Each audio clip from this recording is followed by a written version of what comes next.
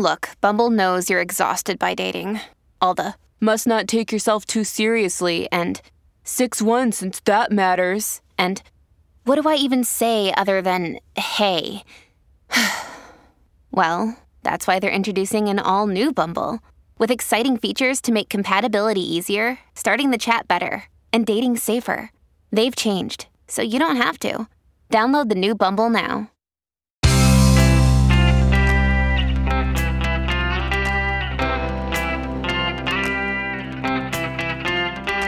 Changing your life one story at a time. This is the Chicken Soup for the Soul podcast with Editor-in-Chief Amy Newmark. Hey, it's Amy Newmark with your Chicken Soup for the Soul, and today I'm going to share 5 stories with you from our bestseller, Chicken Soup for the Soul, Time for Christmas. These are stories that illustrate 5 ways to find the blessings in the holiday season. You're probably feeling that holiday spirit now because it's almost Christmas. So I hope you enjoy these stories. I'm going to start with one about a Christmas miracle from Wendy Kepley. Wendy tells us it was the first Christmas for her family after the loss of her mother. She and her 2 sisters and their families were spending the holiday with their father, which cheered him up a bit. But everyone felt the weight of their loss as they put on happy faces and tried to make the holiday as special as ever. During their first night at her dad's house, Wendy had a dream. She saw her mother hovering above her in a flowing robe with color streaming from it. It seemed like there were other presences floating in the clouds with her. Wendy was filled with joy and peace, and she wanted this vision to last forever. But then she woke up and realized it was just a dream. In the morning, she told her sisters about her dream. Well, they too had dreamt about seeing their mother. One sister encountered her mother in a church and heard her saying, "You will be okay. All will be well. Everything will go on."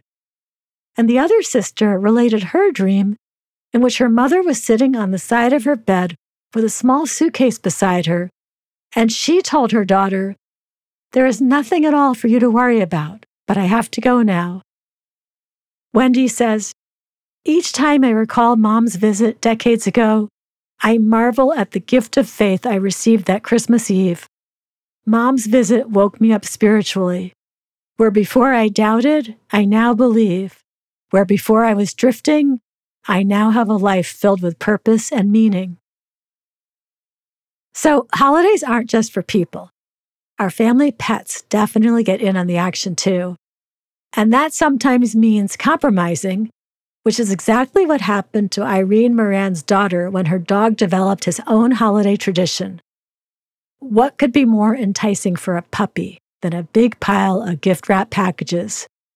Irene's grand dog, aptly named Blitz, dove right in when he saw what was under the Christmas tree. He chewed the paper and ribbons and basically trashed the living room. The family stacked the gifts on the dining room table for Blitz's second Christmas. But then, with nothing in the way under the tree, he did what male dogs do. He raised his leg and peed on the trunk of the tree. The third year, he knocked over the tree.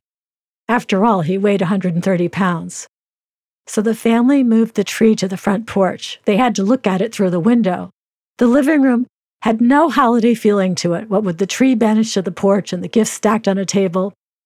Finally, in year 4, the family tried again. They put up a small tree, a 4-footer, and they didn't put any decorations on it, and Blitz left that simple tree alone. The gifts remained on the dining room table, though, because there was no sense pushing their luck. All right, our next topic is holiday stress. What do you do when you're all stressed out and grumpy about the holiday rush, crowds, spending, etc.? Can you adopt an attitude that no day is a bad day? Patrick Matthew tells us a story about that, taking place in a post office of all places, which is guaranteed to be a crowded, rushed place at Christmas time. Patrick was in Florida 2 weeks before Christmas in a post office with a broken air conditioner. There were long lines of people waiting to mail their packages and 3 postal workers behind the counter trying to keep up with the demand. People in the lines were sighing loudly, tapping their feet, all the things we do in line that don't really accomplish anything. But there was a silver-haired gentleman ahead of Patrick in the line who seemed unfazed by all the grumpiness. When his turn came, he told the postal worker not to worry about the long wait. As he was walking away, the postal worker called out, "Have a good day." Someone in the crowd let out a cynical "Ha!" and the older man turned back, smiling gently, and said, "Son, I've never had a bad day in my life. And this," he gestured vaguely at the crowd of unhappy people, "certainly is not enough to make me start."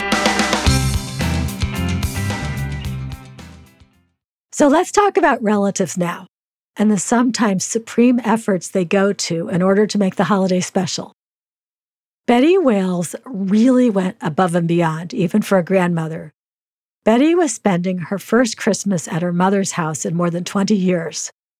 She had been spending the holidays with her grown children and their children instead. But her mother was no longer able to travel, so the whole family decided to go to her. They drove from Orlando, Florida to Faraday, Louisiana, leaving in the early morning and getting there at 11 p.m. The next morning, Betty's daughter whispered to her that she hadn't found her Christmas presents yet, the ones she knew had been hidden in a closet in the house in Orlando. That's when Betty and her daughters realized that they had each thought someone else was getting those gifts into one of their cars the day before. And the problem was the most important gift for Betty's 5-year-old grandson, a pair of walkie-talkies called Sonic Rangers that were sold out everywhere, were among those gifts. 5-year-old Chris couldn't stop talking about how much he hoped to get those for Christmas. There wasn't time to drive all the way home. So what did Betty do? She booked a flight from New Orleans to Orlando and back. She would barely have time to take a cab from the airport to her house and then go back to the airport to catch her return flight, but she would try. Betty got back to her mother's house at 2 a.m, but she had done it.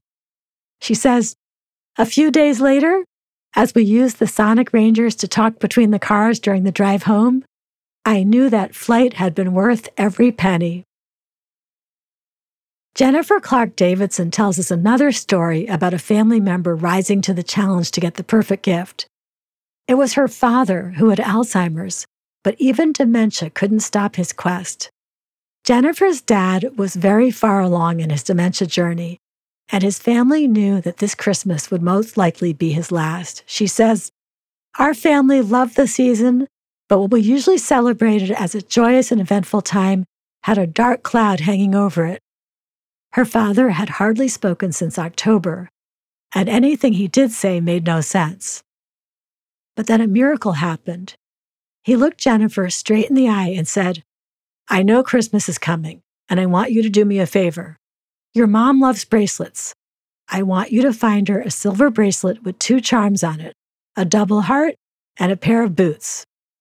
Jennifer's dad was from West Texas and constantly wore boots, even to the beach.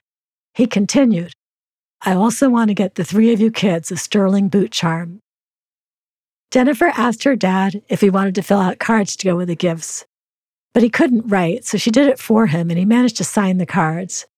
And then it was like a switch turned off. He never had a lucid moment again, and a few weeks after Christmas, he was gone.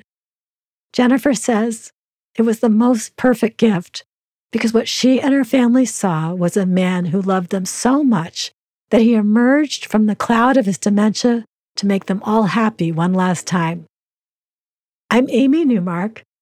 Thanks for listening to these stories from Chicken Soup for the Soul, Time for Christmas. You can go to our website, chickensoup.com, and click on the podcast button to read more about this book, which you will find wherever books are sold, including Walmart, Barnes & Noble, and Amazon. You can also sign up for our newsletter, and you will receive a free Chicken Soup for the Soul story every day in your email. Just go to our website and click on newsletters, and you can pick the ones you want. And please come back for our next episode for 2 stories about when Christmas disasters turn into favorite memories.